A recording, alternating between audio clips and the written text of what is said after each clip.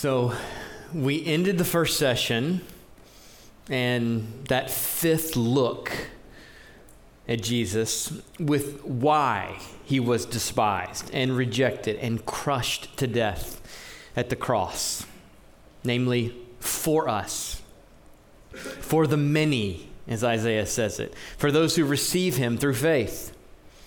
And I noted there at the end about the joy that was set before him. That is, as Isaiah foretold in Isaiah 53:11, out of his anguish he shall see and be satisfied. In other words, it pleased him to give himself for us. He delighted, in a sense, to be put to death for what it would achieve. His willing was not an empty willing, but a full, satisfied willing, full enough to sustain him in the horrifying agony and suffering of the cross.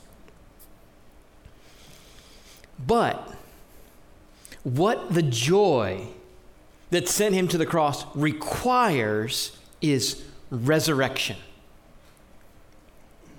If Jesus stays dead, there is no delight, no joy in it for him, in it for the Father, in it for us. There is no God-honoring and no church-loving willingness if he stays dead. His joy in it and delight in it leans on his being raised from it. And the resurrection is right there in Isaiah 53. So that's where I want us to start here in this second session. In Isaiah 53, verses 10 to 12, it was the will of the Lord to crush him. And this is the word delight translated elsewhere in Isaiah. Kind of hard to handle it for translators.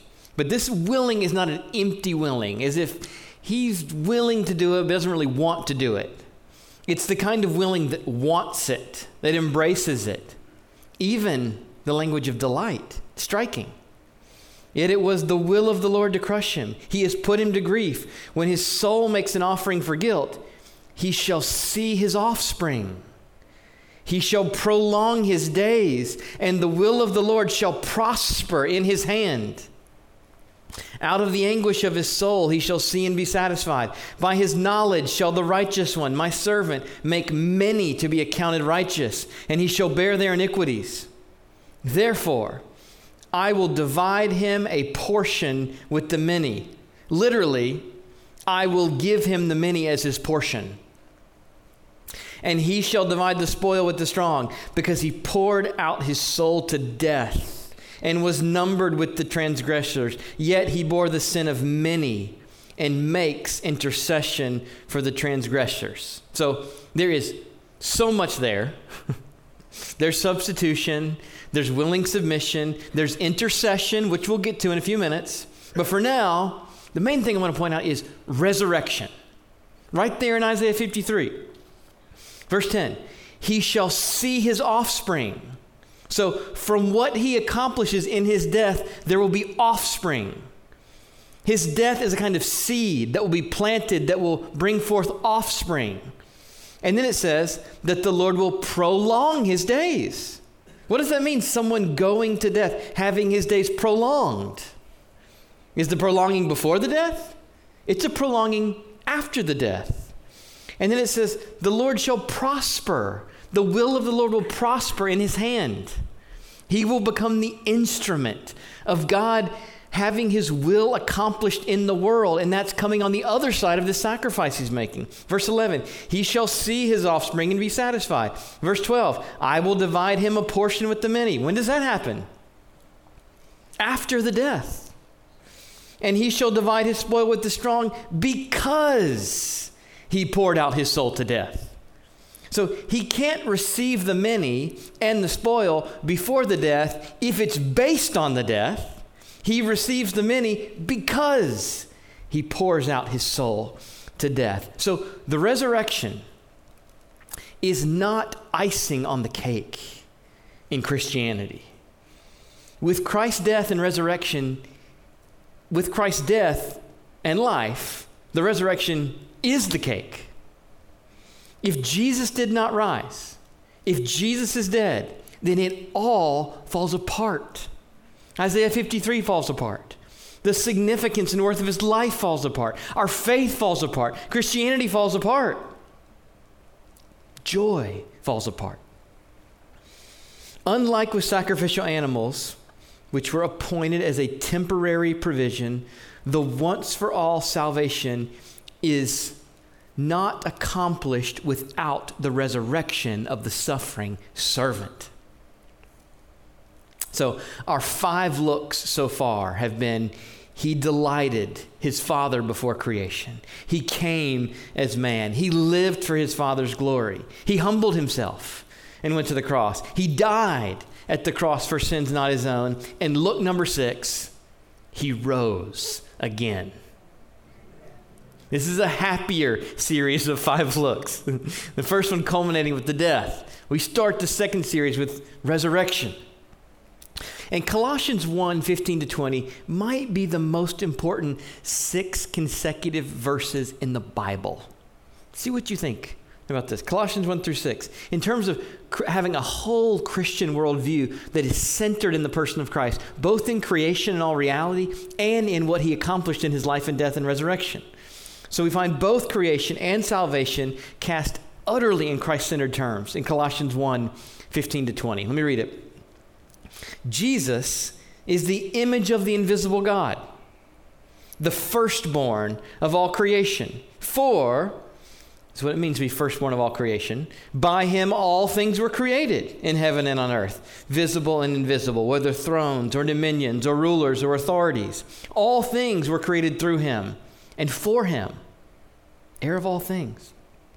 And he's before all things, and in him all things hold together.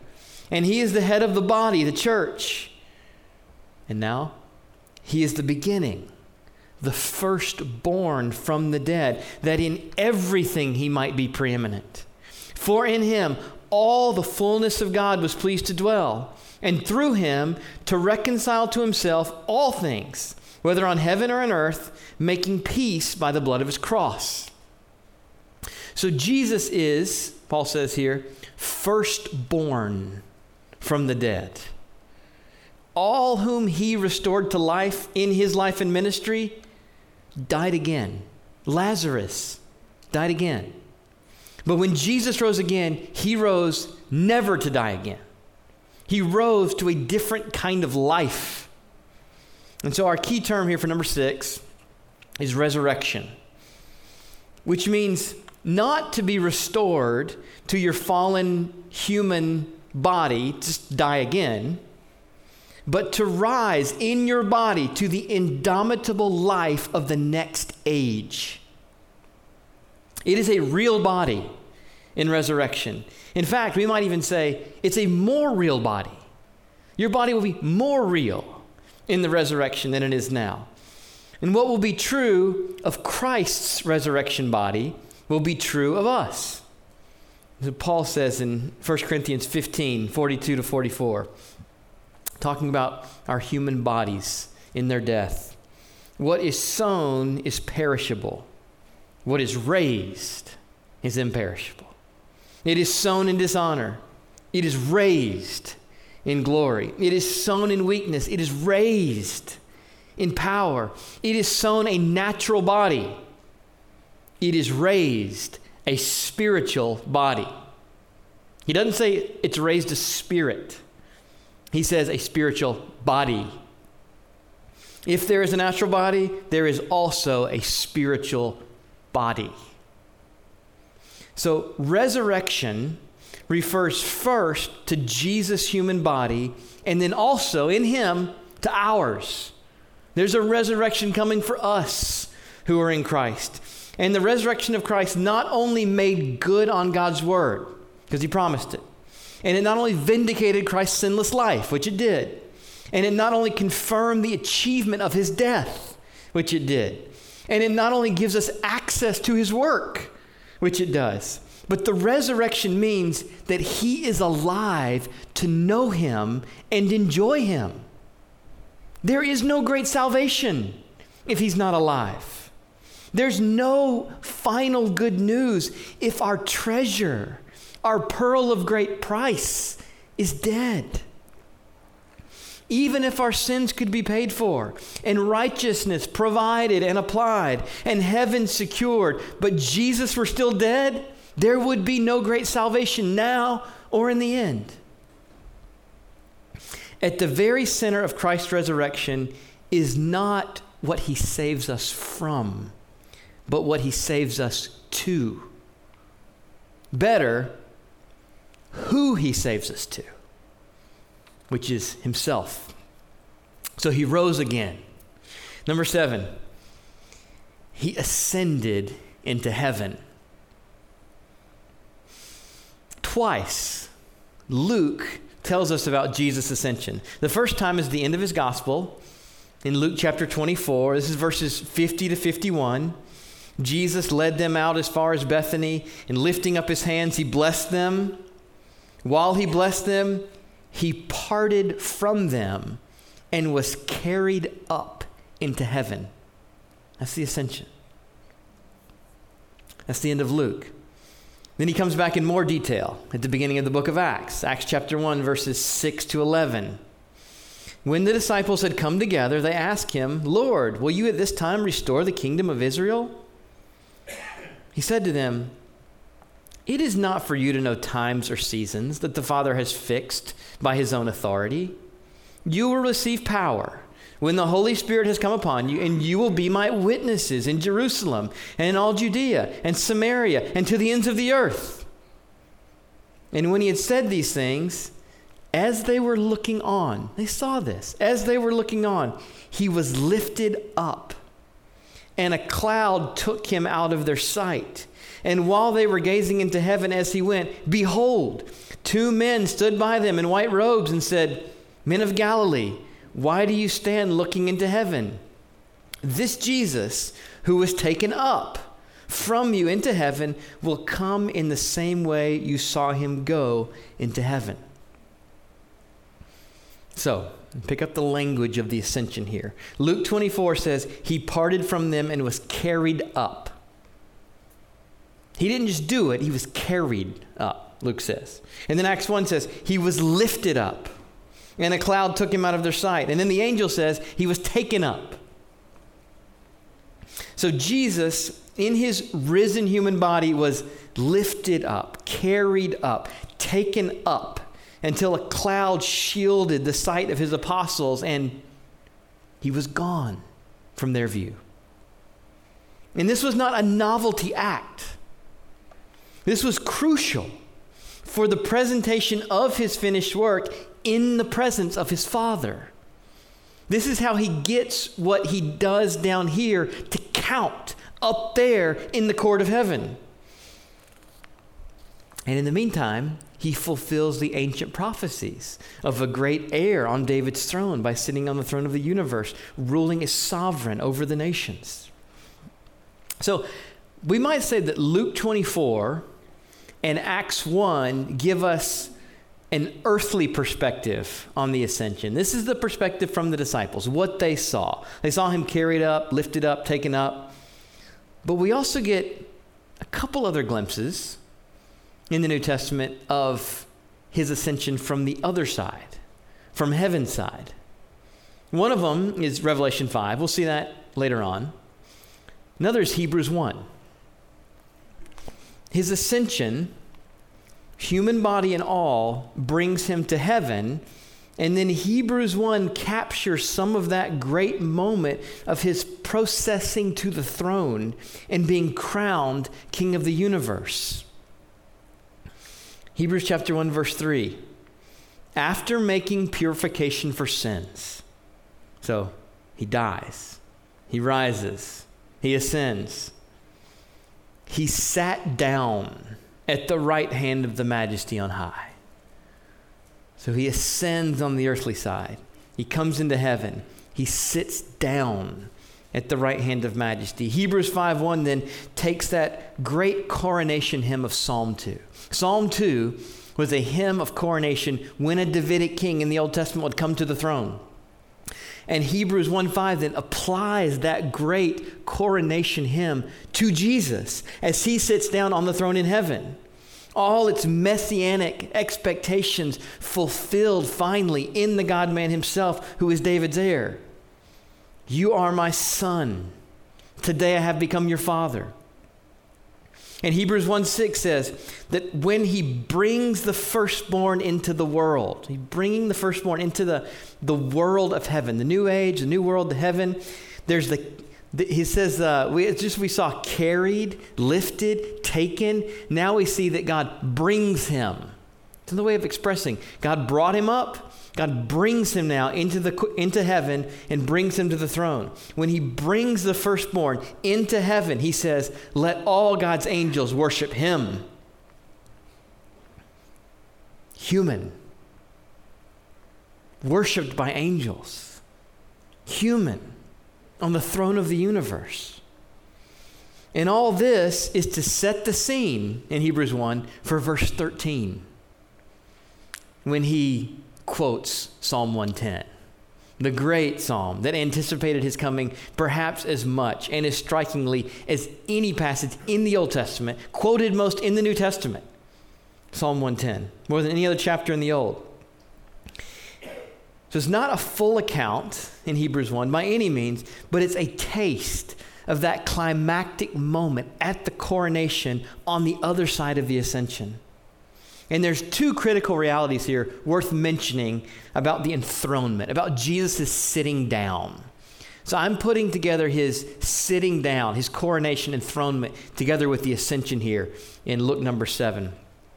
Two critical realities worth mentioning. Number one, in taking his seat on the very throne of the universe, he comes into the fullness of divine sovereignty, and now as man. As he says in the end of Matthew, all authority in heaven and on earth has been given to me.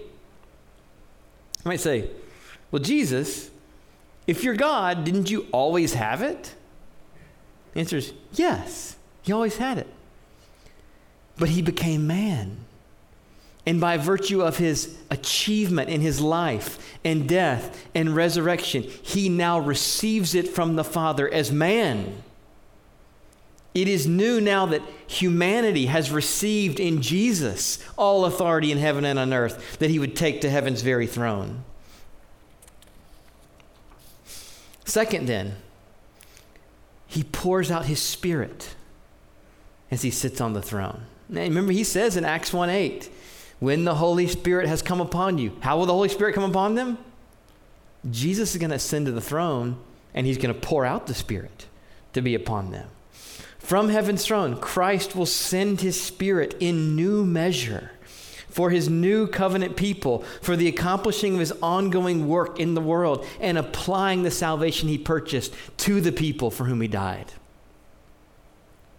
So perhaps you know the line from the Apostles' Creed, he ascended to heaven and is seated at the right hand of the Father Almighty. And so now, as we move from Luke number 7, that he ascended, we move from past to present, from ascended and enthroned to is seated and is interceding. So he rose, he ascended. Luke number 8, he intercedes. Present tense. He intercedes for us. This is what Jesus is doing right now, as we speak, as we're gathered here. Until now, we have been rehearsing past actions. All these past tense verbs, delighted, became, devoted, humbled, died, rose, ascended, but now intercedes. He is seated at the right hand of the Father Almighty. And as Isaiah 53:12 says, he makes intercession for the transgressors. Paul celebrates this in Romans 8:34. Jesus Christ is the one who died. More than that, who was raised, who is at the right hand of God, who is indeed interceding for us. But the main text I want to look at under look number 8 is Hebrews 7:25. Hebrews 7:25. Jesus is able to save to the uttermost. If you wonder if he can save you all the way, not just start it, not just begin it and go for a while, but save you to the uttermost extent of your sin, the uttermost length of your life. He can save to the uttermost those who draw near to God through him, since he always lives to make intercession for them. So my key term here under look number 8 is intercession. So what does intercession mean in general, on the one hand, and then specifically as it relates to what Jesus is doing right now on heaven's throne? To intercede means to go between two parties in, on the one hand, an effort to reconcile them, or to advocate for one to the other.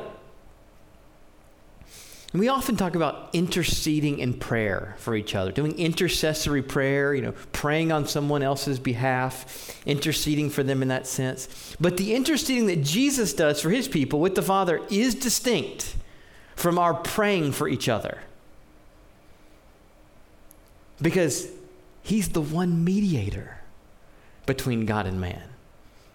When we intercede for each other in prayer, we do that on the basis of his mediation. When he intercedes for us with the Father, he does that on the basis of his own mediation. Jesus is our one mediator. He himself is the intercession. And so Hebrews 7:25 says he always lives. He lives to make intercession for us.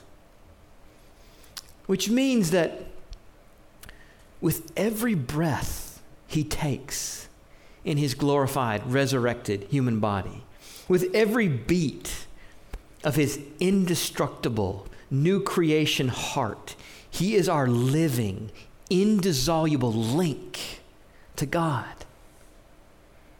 I don't think that we are to picture Christ in heaven as our intercessor, down on his knees, begging the Father, please, please don't destroy them, I died for them. No. Hebrews 7 says, he ever lives. He lives to make intercession for his people. If we are his and he is alive, then his very life, his very breath, the very beating of his glorified human heart that will never stop beating, intercedes for all those who are joined to him by faith. Seated in heaven, Jesus is not anxious. He is not uncertain. He is not scurrying around heaven's throne room. He lives. He sits on heaven's throne, secure and utterly stable, in perfect heavenly equanimity and composure, interceding for his people with Almighty God by his very life and breath as resurrected man. And so as the creed confesses, from there, from heaven's throne, he will come to judge the living and the dead. So he rose, he ascended, he intercedes in the present, and now look 9. He will come again. Now to the future. Our last two are future. His second coming, and with it, the final judgment. This is an amazing thing to think about, that living in the present stage of this church age and his present intercession, the next step in history is his return. There's no distinct step to happen between our current age and his second coming. This is the next step in history. It's his coming again. He will return and bring with him the fullness of mercy and grace to his people. And at long last, he will bring perfect and final justice to this fallen world. And so Paul says in 2 Thessalonians chapter 1, verse 10, he comes on that day to be glorified in his saints and to be marveled at among those who have believed.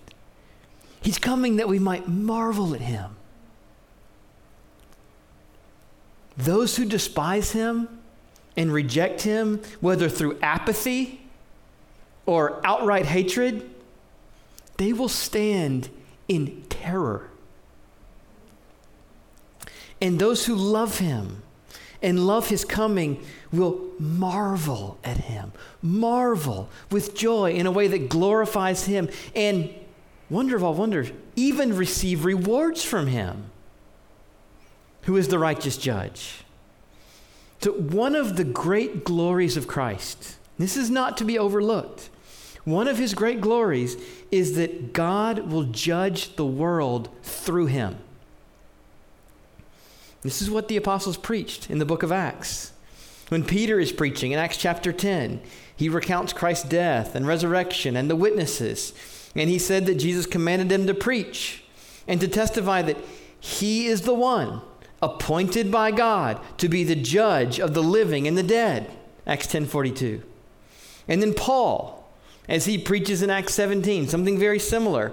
He says, God has fixed a day on which he will judge the world in righteousness by a man whom he has appointed. And of this he has given assurance to all by raising him from the dead. Acts 17:31. So let me consider here under point 9, briefly, 5 distinct aspects of the coming justice. If we have a term, a key word for look number 9, it's justice. It's a flashpoint in our day. It is in my city. Justice is a reality that we pine for in many different ways.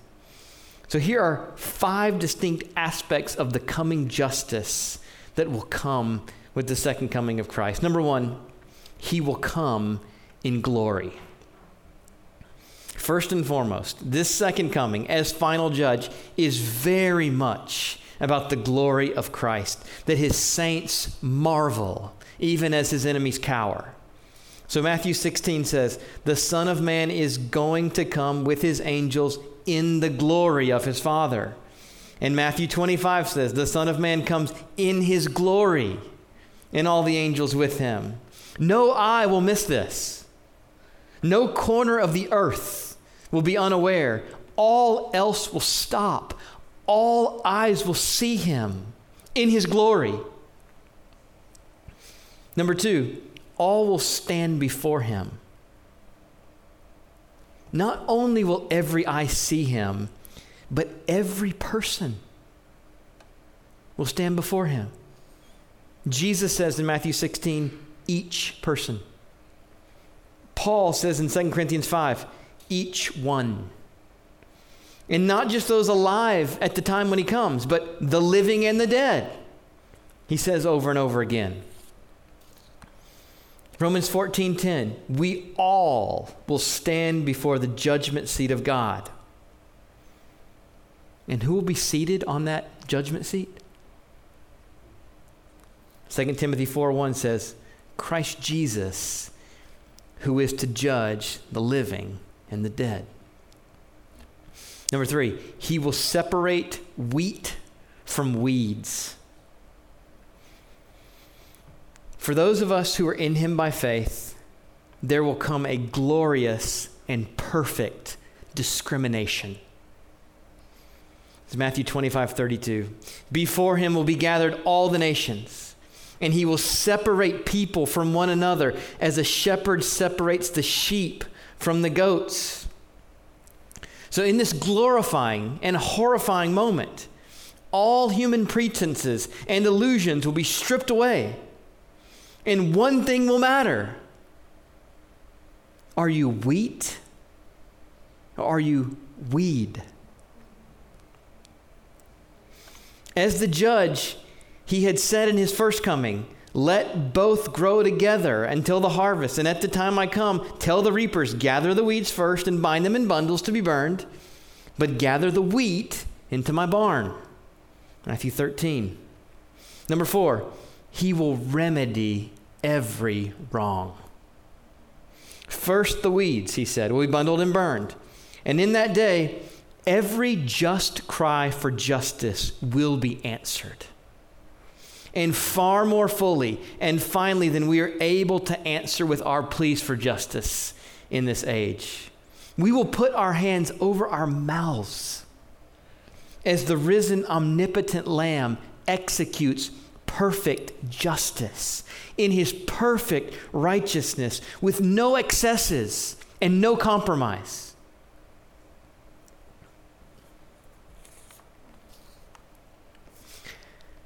I can't help but wonder how many of our seemingly irreconcilable conflicts in this age, which our judges and our judicial system stumble over again and again, await the day when the judge, capital J, finally comes and sets all to rights. And we will marvel at his justice. Number 5, he will reward the righteous. Finally, he will gather the wheat into his barn. And I'm sure it's going to be a spectacular barn. Having remedied every wrong, he will reward every cup of cold water given in his name. He will reward the righteous, those who are righteous ultimately by faith, but also in true measure by the Spirit. In his extravagant generosity and grace and mercy, he will lavish his people, not only with entrance into a new heavens and new earth where righteousness dwells, but on top of it all, he will reward his people for what good they have done. On that day, we will see it with our own eyes and feel its full effects as recipients of his great mercy by faith. That our advocate, the one we know and love, will stand as supreme judge and complete the arc of his glories as the God-man. So one last look remains. Number 10, we will enjoy him forever. In an important sense, look number 10 is not the end, but it's a new beginning. Now, in this age, and until then, we see in a mirror dimly, but then face to face. Now we know in part, then we shall know fully, even as we have been fully known. 1 Corinthians 13:12. 1 John 3:2, when he appears, we shall be like him, because we shall see him as he is. To see him face to face, in his glory, with all history complete, will be not only to know him, but to enjoy him, both in that great climactic moment and increasingly forever. You will not get bored enjoying him. It will be dynamic, not static.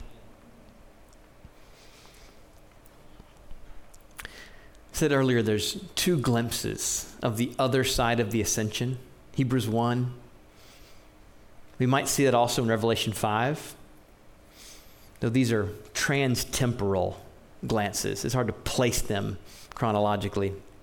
In Revelation 5, the scene is set in heaven.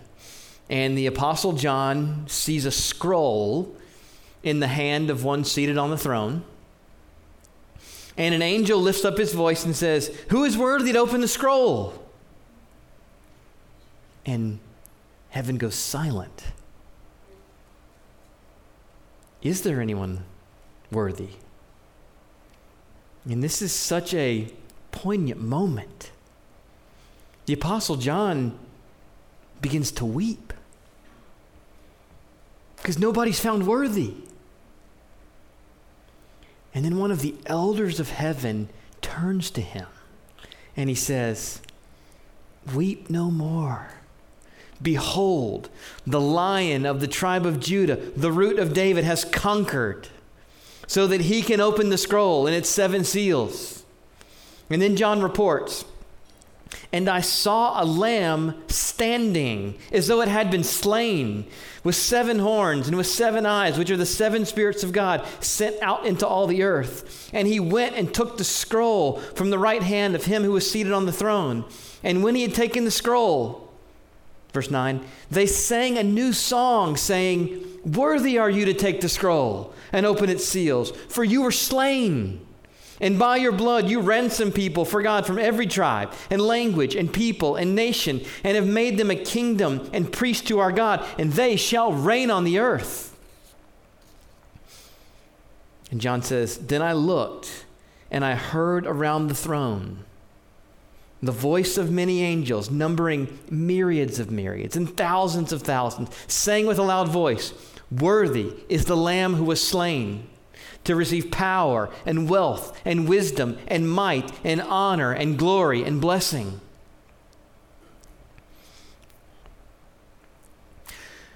So John sees a lamb who is also a lion. He sees one who had been slain, but who is now standing, risen. He sees one who is worthy, like no one else is worthy, to take the scroll of history from the hand of God Almighty and to open it. He sees a lion-like lamb and a lamb-like lion who in the very presence of God Almighty in heaven receives the praises of heaven's angels and myriads of myriads. So our last key term is beatific vision. Beatific vision means the sight that makes happy. And this is the great happiness that is to come for Christ's people. The final happiness for which our souls have longed our whole life. You want to be happy, lowercase h, because you want to be happy, capital H. And as much as we long for that coming first instant of seeing Christ, sight of Christ, that nearness to Him, that enjoyment of Him, it will not be momentary, but it will be eternal and dynamic, ever increasing, ever progressing, ever clearer, ever deeper, ever sweeter.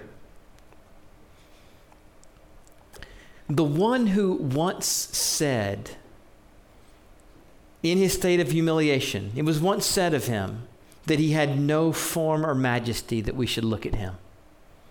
He will be the supremely majestic one from whom we will never want to turn our gaze. We, his people, together will be his bride, and he will be our groom to enjoy forever. Not only will we have him as ours, but more importantly, he will have us as his. And then we will delight in, and ever increasingly so, the surpassing value of knowing Christ Jesus, our Lord. So 10 looks at Christ. 7 past, 1 present, 2 future. Pre-existence, he delighted his Father before creation. Incarnation, he became man.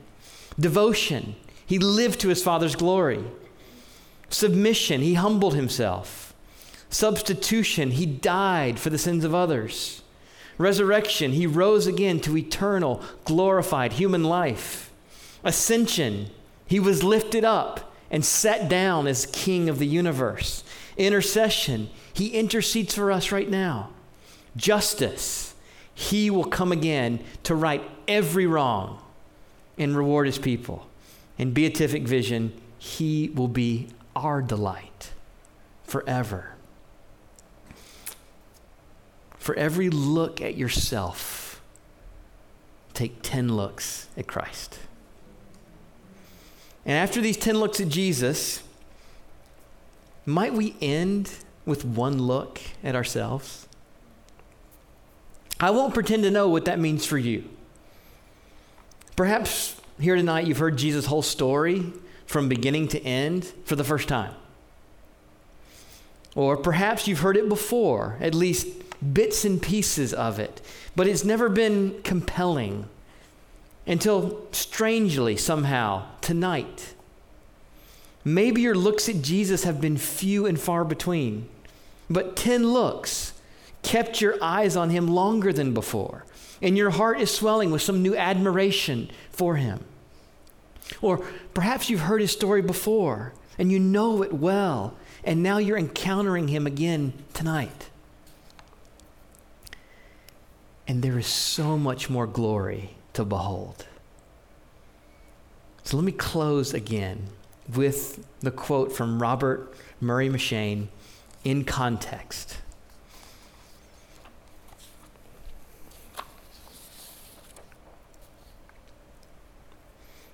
Learn much of the Lord Jesus. For every look at yourself, take 10 looks at Jesus. He is altogether lovely, such infinite majesty, and yet such meekness and grace, and all for sinners, even the chief. Brothers and sisters, live much in the smiles of God.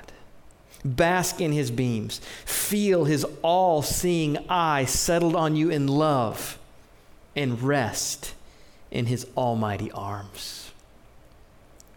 So, Father in heaven, we want to behold the glory of your Son, and beholding him be changed from one degree of glory to the next. Father, we thank you for Jesus, the way you have stooped, the way you have accommodated yourself to us, the demonstration of your love for us in him, and that while we're still sinners, Christ died for us. Father, we praise you for the gift of your Son, and we praise your Son that he came and became man and died in our place and rose again in triumph and intercedes for us at this very moment and will come again with his perfect justice and come again to satisfy our souls forever. Father, we don't want to wait till that day to draw nearer to him. Draw us nearer even now. Bring more looks at Christ into our lives through our reading, through our fellowship, through our relationships, in our prayers. We want to see your Son, Jesus. In Jesus' name we pray. Amen.